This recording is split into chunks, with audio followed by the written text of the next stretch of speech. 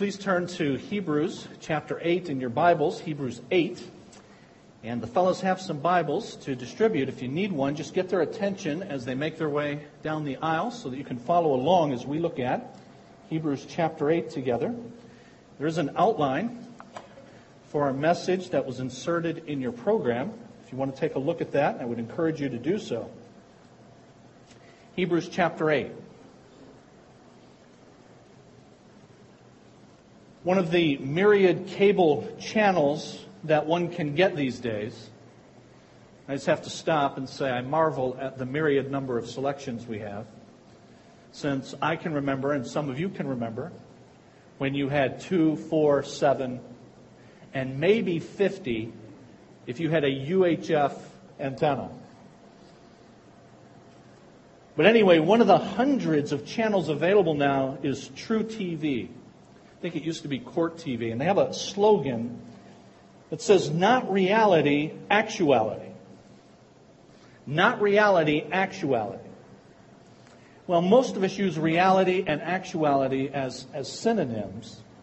And I don't claim to have the definitive understanding of what they mean by that, but I think it means that in contrast to all the reality shows out there, where you watch to see what might happen, they show what actually did happen.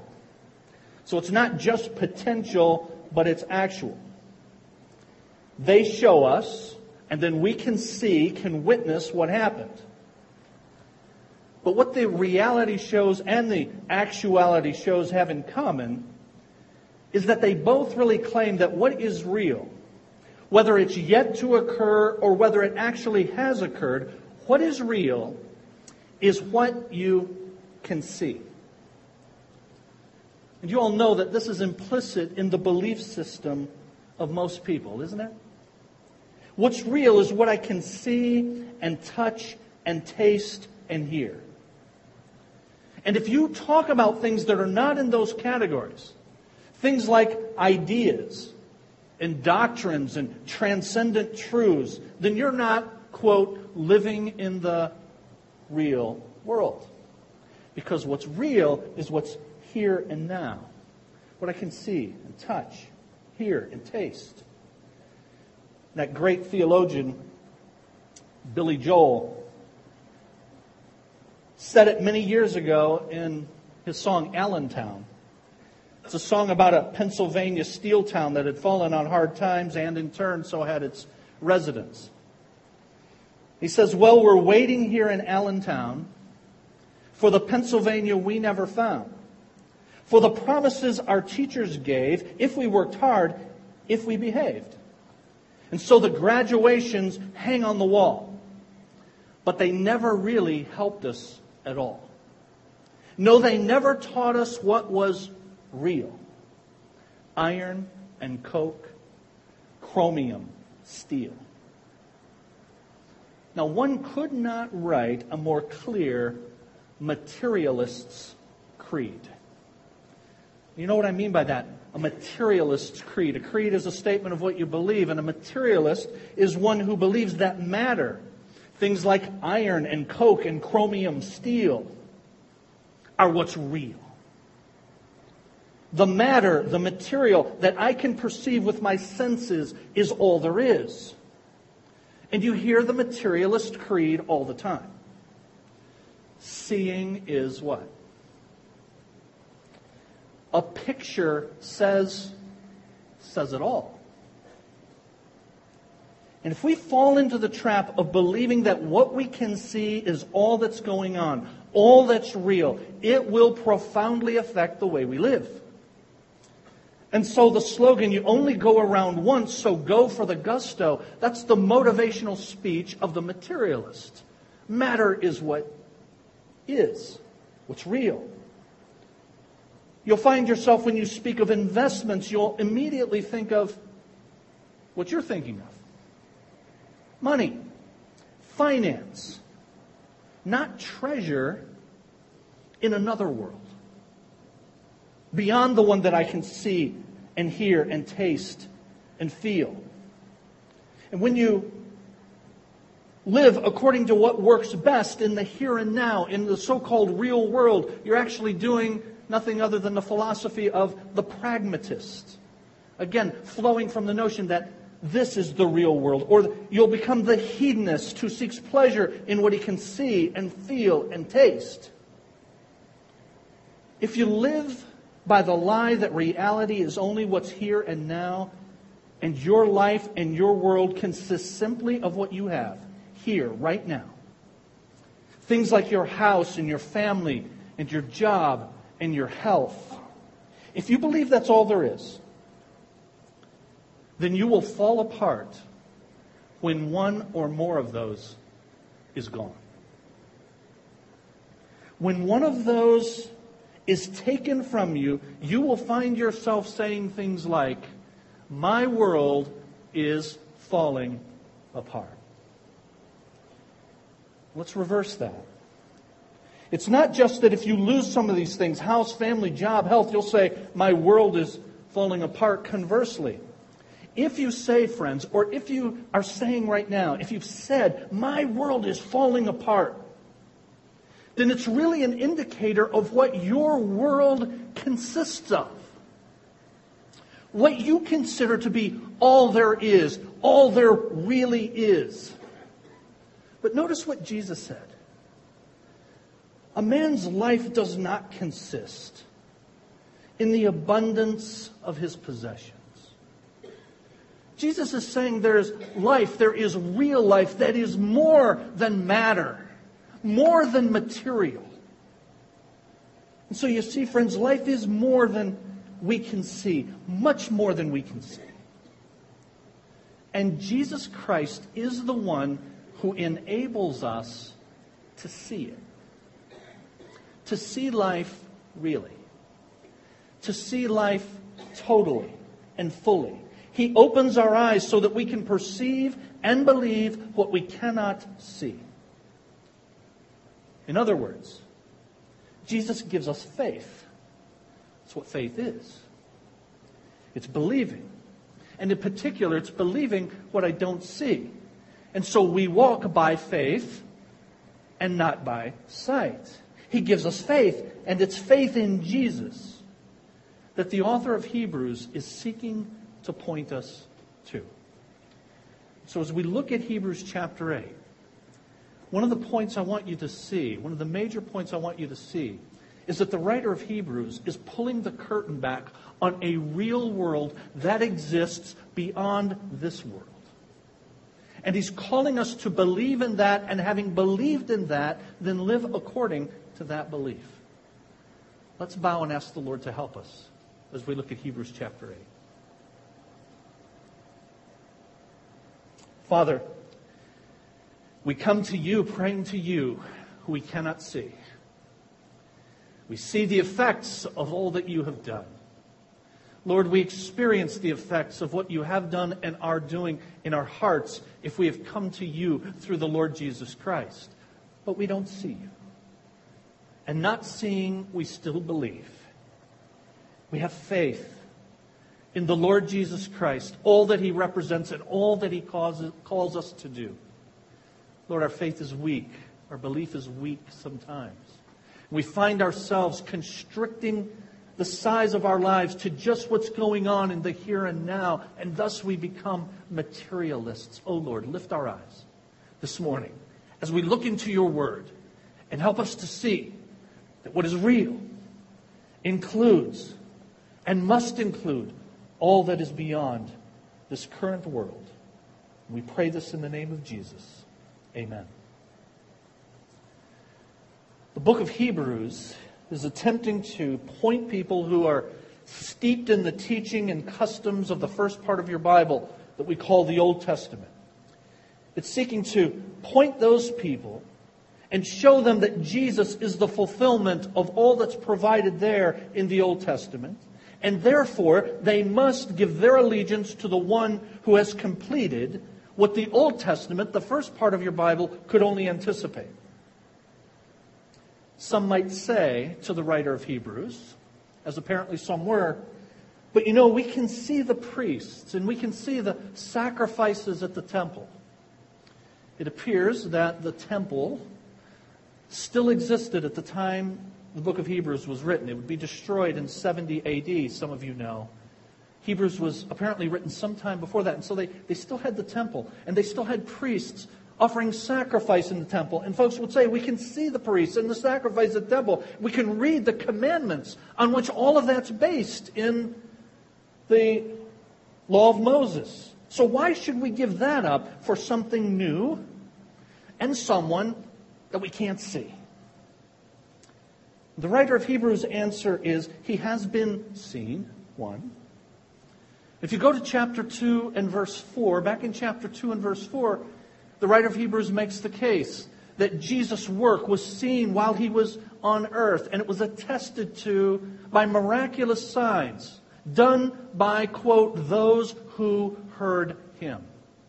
Those who were with him and now serve as testimonies to what he did. He has been seen. His work has been reported faithfully. But the writer of Hebrews also says that his work as a priest, as the only priest for God's people. Friends, I'm not a priest. You have no priest except the Lord Jesus Christ.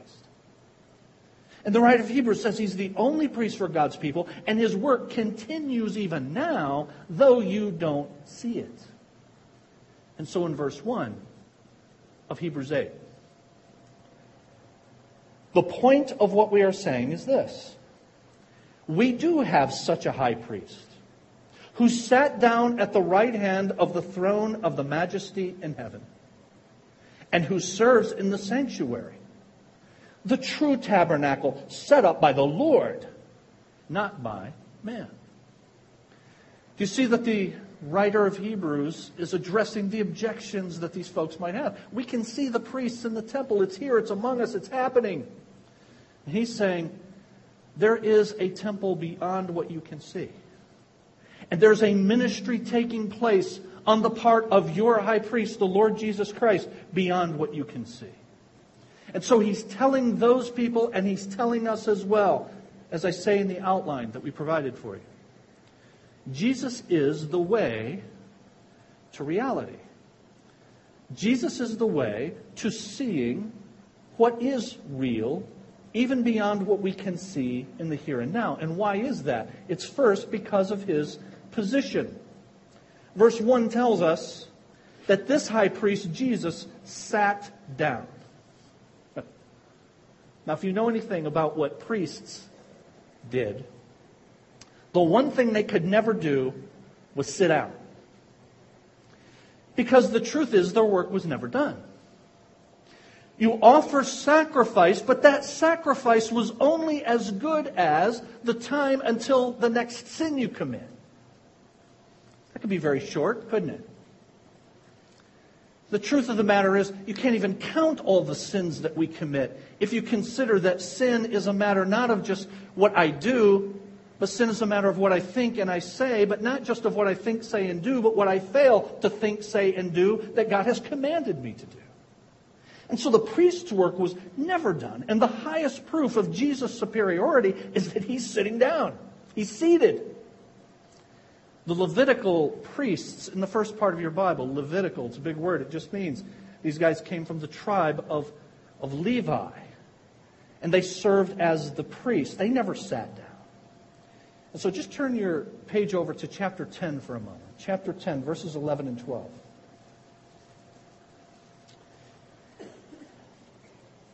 Chapter 10, verse 11. Day after day, every priest stands and performs his religious duties. Again and again, he offers the same sacrifices, which can never take away sins. But when this priest had offered for all time one sacrifice, he sat down at the right hand of God. It's why we have no priest today. It is why, when we observe the Lord's table, communion, as we did just a few weeks ago, we are not, as churches all across the world, as I speak, are doing right now. They are re-sacrificing, this is their own words, re-crucifying Jesus. And what happens for those who take part in the Mass is that the sins committed since the last Mass are now covered. But only until the next sin you commit, which will need to be covered again. The writer of Hebrews is dogmatic. This priest sits down. He's finished his work. No priest in the first part of your Bible ever finished his work. He could never sit down. The job was never done. More and more sacrifices. Did you know that in the temple, God gives us a very meticulous description of the furniture there? And one of the things missing is any sort of seat or a chair. No place to sit down, because the work is never done. There's actually one seat in the Holy of Holies called the mercy seat. Thanks be to God. But no priest would ever presume to sit on the mercy seat. It would be blasphemous indeed. And so the priests would go into the Holy of Holies in fear and in trepidation and in a sense of awe. And they would do that once a year on the Day of Atonement. And they would sprinkle blood on the mercy seat. And then they would turn around and get out as quickly as possible. They were sinful, and it was a fearful thing to be in the presence of a holy and living God. But there was never any sitting down. Jesus has sat down. And he has sat down because his words on the cross are true. It is finished. And Jesus' work accomplished on the cross is now continuing on our behalf as our high priest at the very throne room of God. S. Lewis Johnson, famous preacher of old, now with the Lord, tells a story of an evangelist in England, Ebenezer Wooten. And he had conducted a series of meetings one summer. And he says, when the last meeting had been held, the crowd was melting slowly away, and the evangelist was engaged in taking down his tent. And as he was taking it down, a young man approached him and asked, more casually rather than earnestly, Mr. Wooten, what must I do to be saved? And the preacher looked up, kind of took his measure of the young man, and he said, too late. And he said it in sort of a matter-of-fact kind of way, glancing up from his obstinate tent peg with which he had been struggling. Too late, my friend. It's too late. The young fellow was startled out of his indifference, and he said, oh, don't say that. And he had a new note of pleading coming into his voice. Surely it's not too late just because these meetings are over. Yes, my friend, the evangelist said, dropping the cord in his hand, straightening up, looking right into the face of his questioner. It's too late. You want to know what you must do to be saved? And I tell you, you're hundreds of years too late. The work of salvation is done. It's finished. It was finished on the cross. And Jesus said so with the last breath that he drew. What more do you want? He sat down. Why? Because it's finished. And when we ask, what can I do to be saved? The truth is there's nothing that we can do to be saved. And to say that there's something that I can do to be saved is to besmirch the completed work of the Lord Jesus Christ. He sat down. And he's seated, verse 1 tells us of Hebrews chapter 8. He is seated at the right hand of the majesty on high. He's not only seated, signifying his completed work, but he's at the most honored place, the right side of a king or of a magistrate was the seat of honor. And Jesus is seated in this honored position, having completed his work for our salvation, but the Bible tells us he's still working. Verse number 2. He serves in the sanctuary, the true tabernacle set up by the Lord and not by man. Jesus is seated at the right hand, but he also serves, because that's the kind of Savior he is. I have come to serve. He that would be first must be last among you. That's the kind of Savior that we follow. One of the greatest of the Roman emperors was Marcus Aurelius. As an administrator, history tells us he was unsurpassed. He died at 59, having worked himself to death in the service of his people. When chosen to become emperor, his biographer, Capitolinus, tells us that, quote, he was appalled rather than overjoyed. And then when he was told to move to the private house of the emperor, it was with reluctance. Excuse me. It was with reluctance that he departed his mother's home. Why? Because Marcus Aurelius saw kingship in terms of service and not of majesty. And that's why Jesus was willing to leave the throne of God on our behalf. And even now, return to His glory and the throne. He still is serving on our behalf. Jesus is the way to reality because of the exalted position that He has. Seated, right hand of God, serving. But notice in your outline as well, because of His pattern. Verse 3 tells us this: every high priest is appointed to offer both gifts and sacrifices. And so it was necessary for this one also to have something to offer.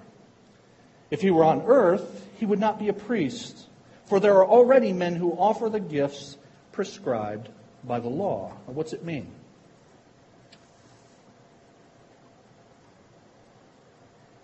Verse 3 says, every priest offers gifts and sacrifices. And so this one, this high priest, to whom I'm pointing you, Jesus Christ, had to offer something as well. What was it that Jesus offered? He offered Himself in sacrifice for the sins of His people. But some might still object. If He's a superior high priest, as you're telling us, then He should be here right now so we can see Him serving in the temple. And that's why you have verse 4. If He were on earth, He would not be a priest, for there are already men who offer the gifts prescribed by the law. Do you know what it's saying? That if Jesus had remained here and wanted to serve in the temple made by human hands, as opposed to the sanctuary in the heavens made by God, if He wanted to do that, He actually would not be able to. Because there are already men who do that, men who are qualified to do that by the prescription, verse 4 says, of the law. And what is that prescription? It means, among other things, you had to be through the lineage of Levi, the Levitical priesthood. But Jesus is not from the tribe of Levi. He's from the tribe of Judah. And so if He were here, He couldn't do that anyway. And if you'll just look back at chapter 7, the writer of Hebrews says that very thing. Verse 14. Chapter 7, verse 14. It is clear that our Lord descended from Judah. And in regard to that tribe, Moses said nothing about priests. So if He were here, He would not be able to serve in the temple because He's not a Levitical priest.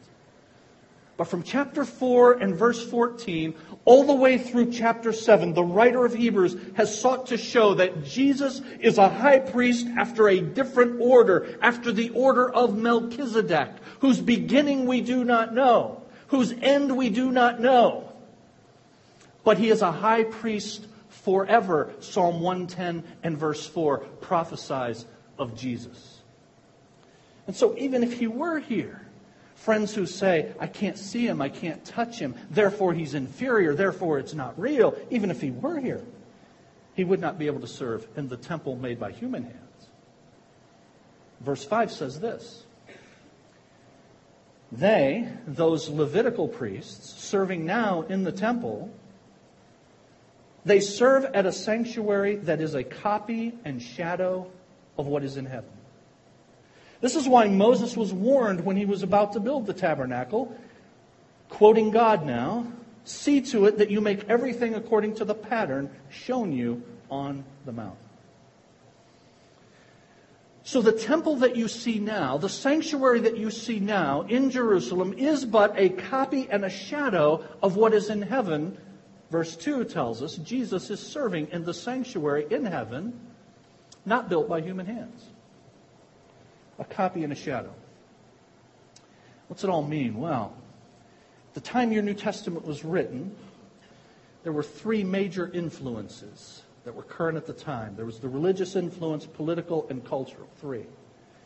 The religious influence of those reading this letter was the religion of Moses, Mosaism.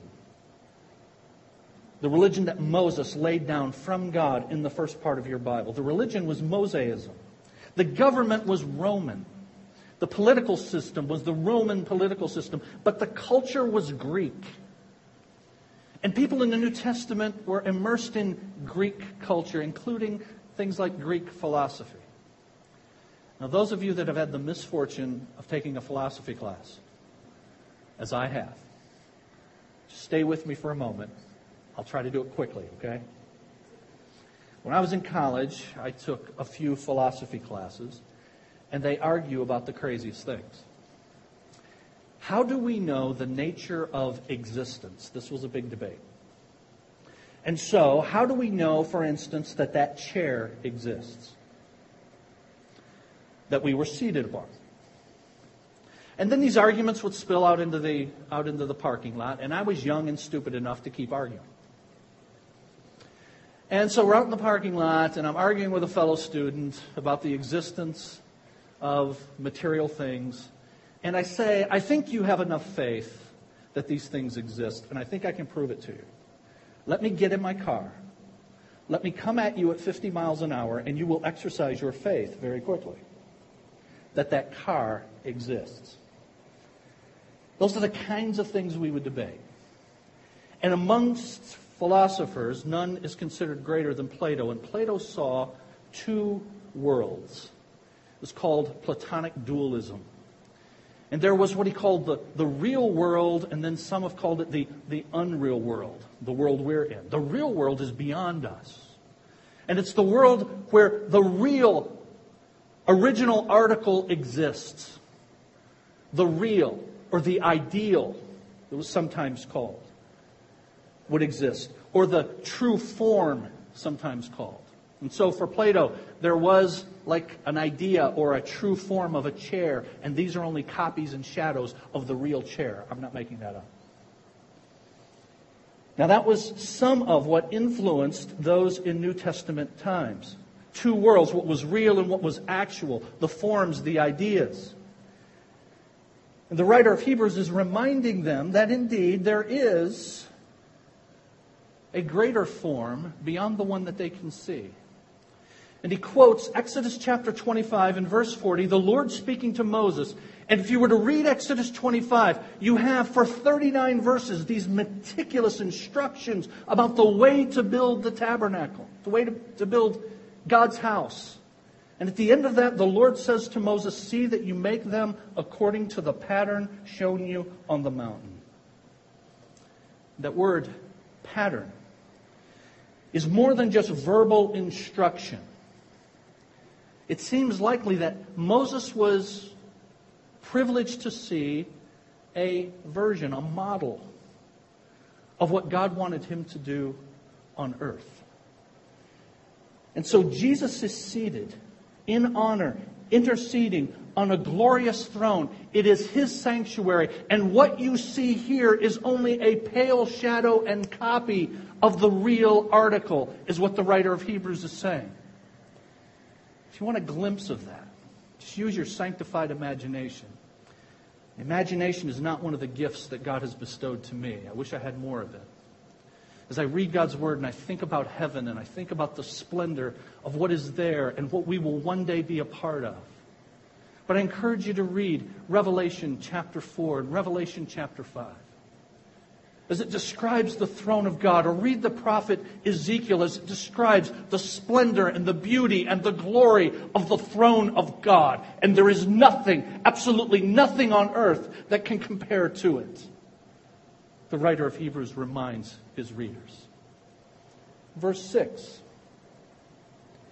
The ministry Jesus has received now as a high priest is as superior to theirs, the Levitical priests, as the covenant of which he is a mediator is superior to the old one. And it's founded on better promises. The writer of Hebrews gets deep, doesn't he? And it's early, and I'm getting warm. Is anybody else getting warm and tired of hearing me talk? Well, stay with it, okay? You have no choice, really. Jesus is the mediator of a better covenant based on better promises.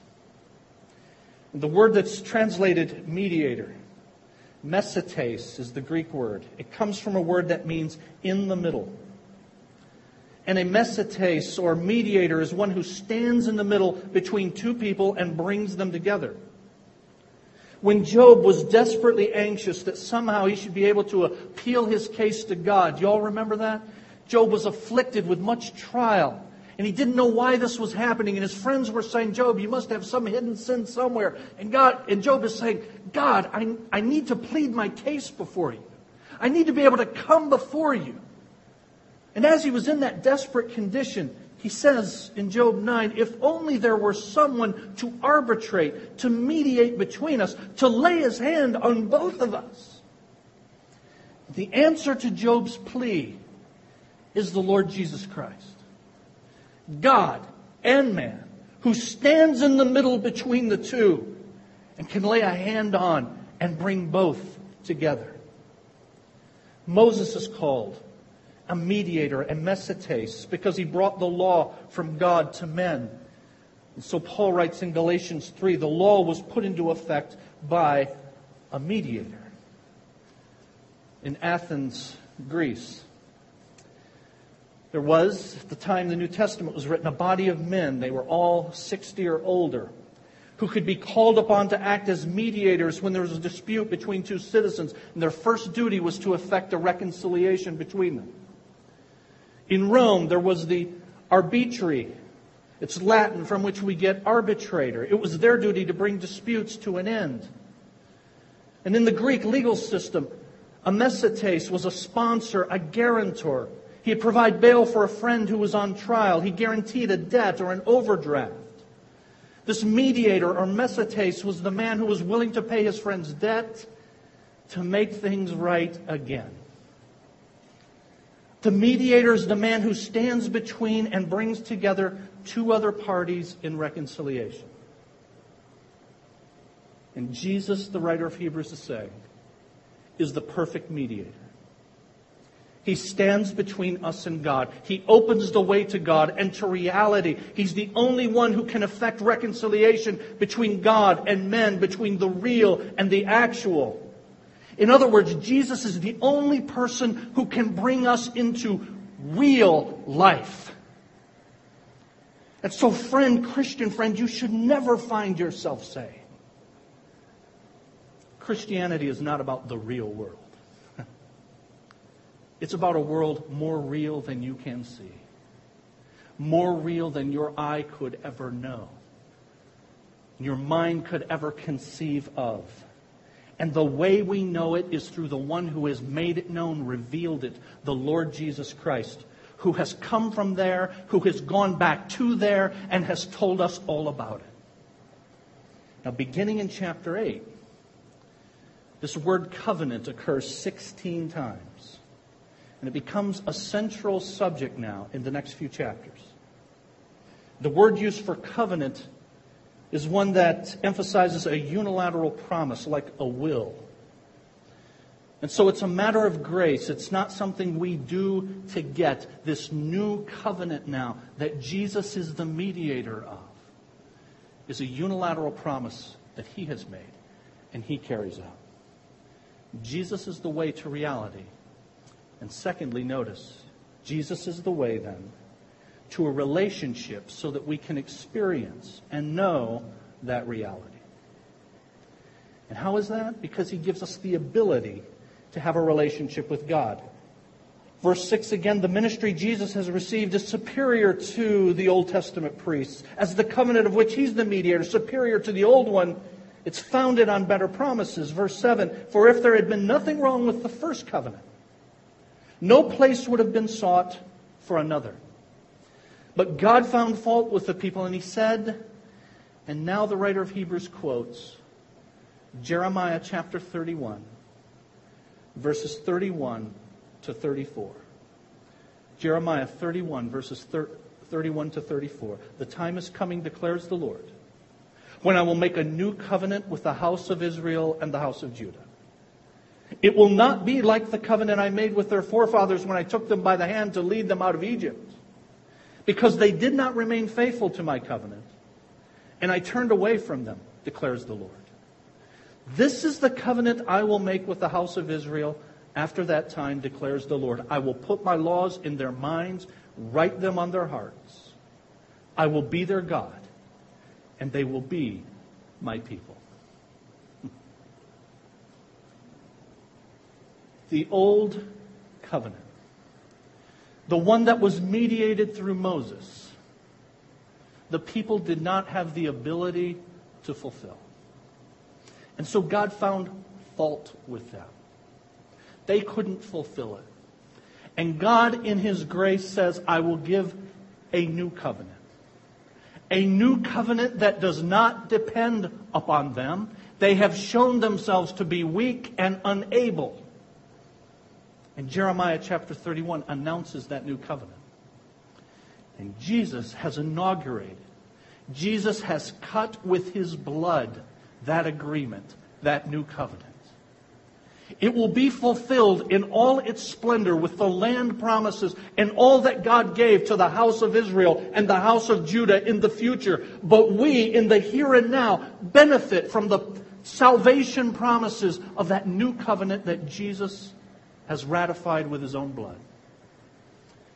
That's why at the Last Supper Jesus said, this cup is the new covenant, the New Testament, in my blood. And He cut a new agreement, better than the old, that did not depend on the weaknesses of the people. And Paul writes about those contrasts in 2 Corinthians chapter 3. The new covenant is not of the letter, but of the Spirit.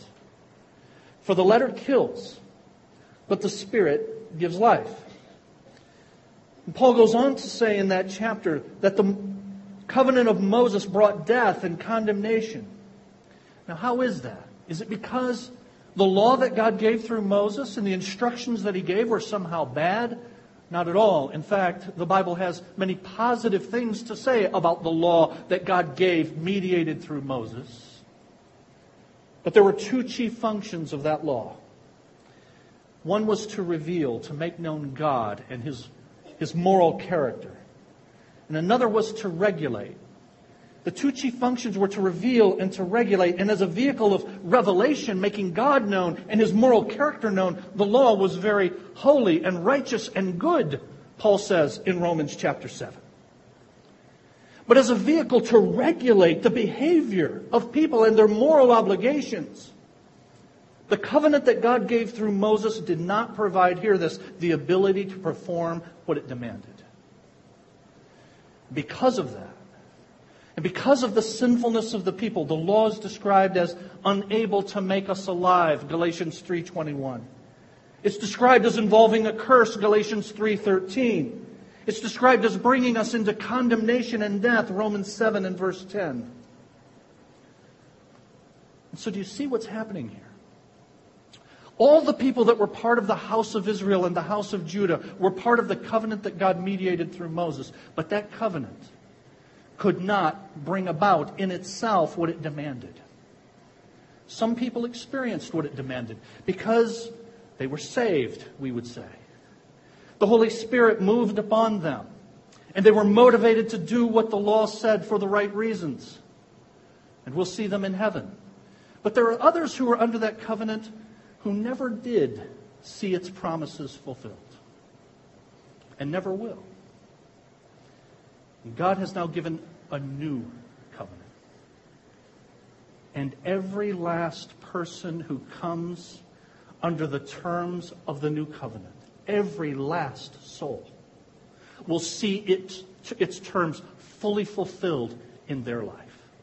Not one will be lost. Why? Because it no longer depends on our ability. It depends upon His promise. And that's what the writer of Hebrews is seeking to communicate. And so this new covenant gives us the ability to relate, to be related to God and to what's real. But notice in your outline as well, it gives us the knowledge to relate. Verse 11.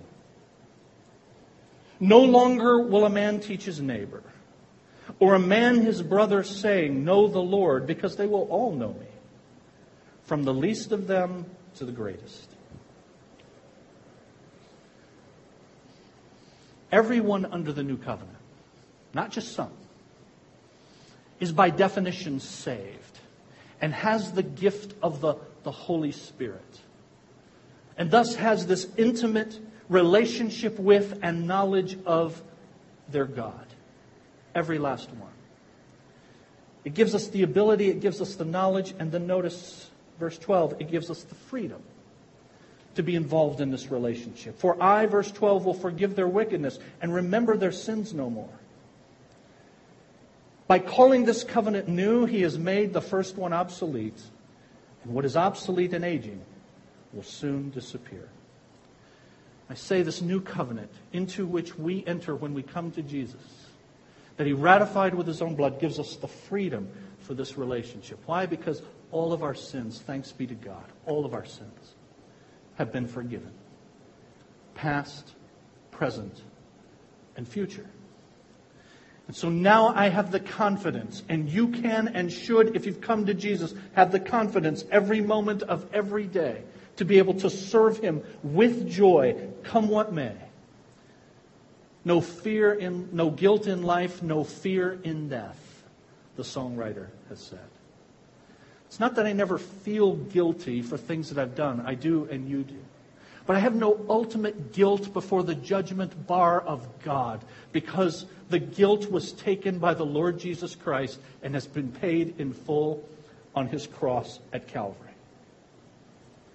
And so the new covenant is superior in its power and in its knowledge and in its freedom. It's also superior in its longevity. Because you know how long it lasts?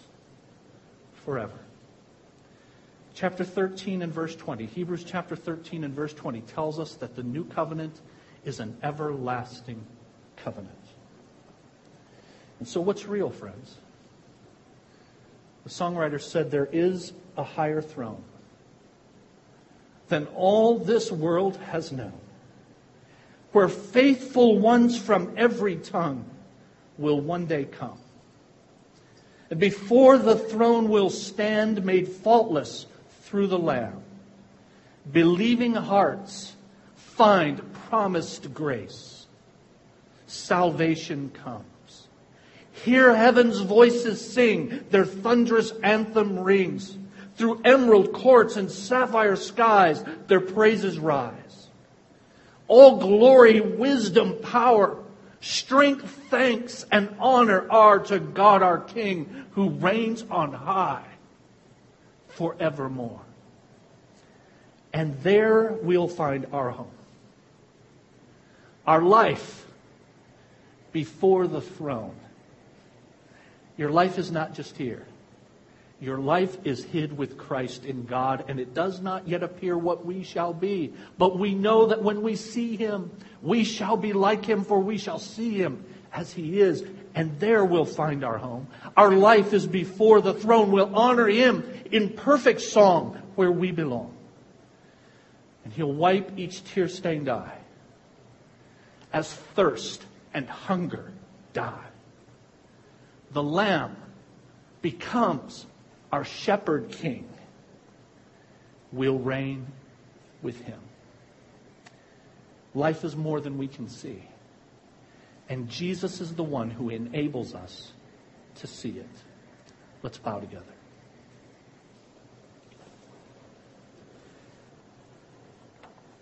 We thank You, our Father, for the reminder of the marvelous work of the Lord Jesus Christ, who did and is doing what no human priest could ever do. He had no sin of His own, therefore He was able to offer Himself, not offerings for Himself. And He has been able then to ratify with His blood a new and better covenant in which we participate. Thanks be to God. We thank You for the Holy Spirit who has been given to us, enabling us to do what You require. We thank You for the intimate knowledge that we have of You because of the presence of the Holy Spirit, and the freedom of no guilt before a holy God because Jesus has taken our condemnation upon Himself. We thank You that this covenant will never change and lasts forever. Lord, help us then to believe that what is real is beyond what we can see. And help us, like men of faith from days of old, to look for a city whose builder and maker is God. And in the meantime, as we sojourn in this fallen world with all of our difficult circumstances, may we never be people who despair because we only see what is in front of us. Help us never to say our world is falling apart. The world we inhabit with you can never fall apart. Help us therefore to be people who go from this place with confidence, renewed vigor, and joy because of the reality that we have in the Lord Jesus Christ. We thank you for it, and we thank you for Him, and we pray in His name. Amen.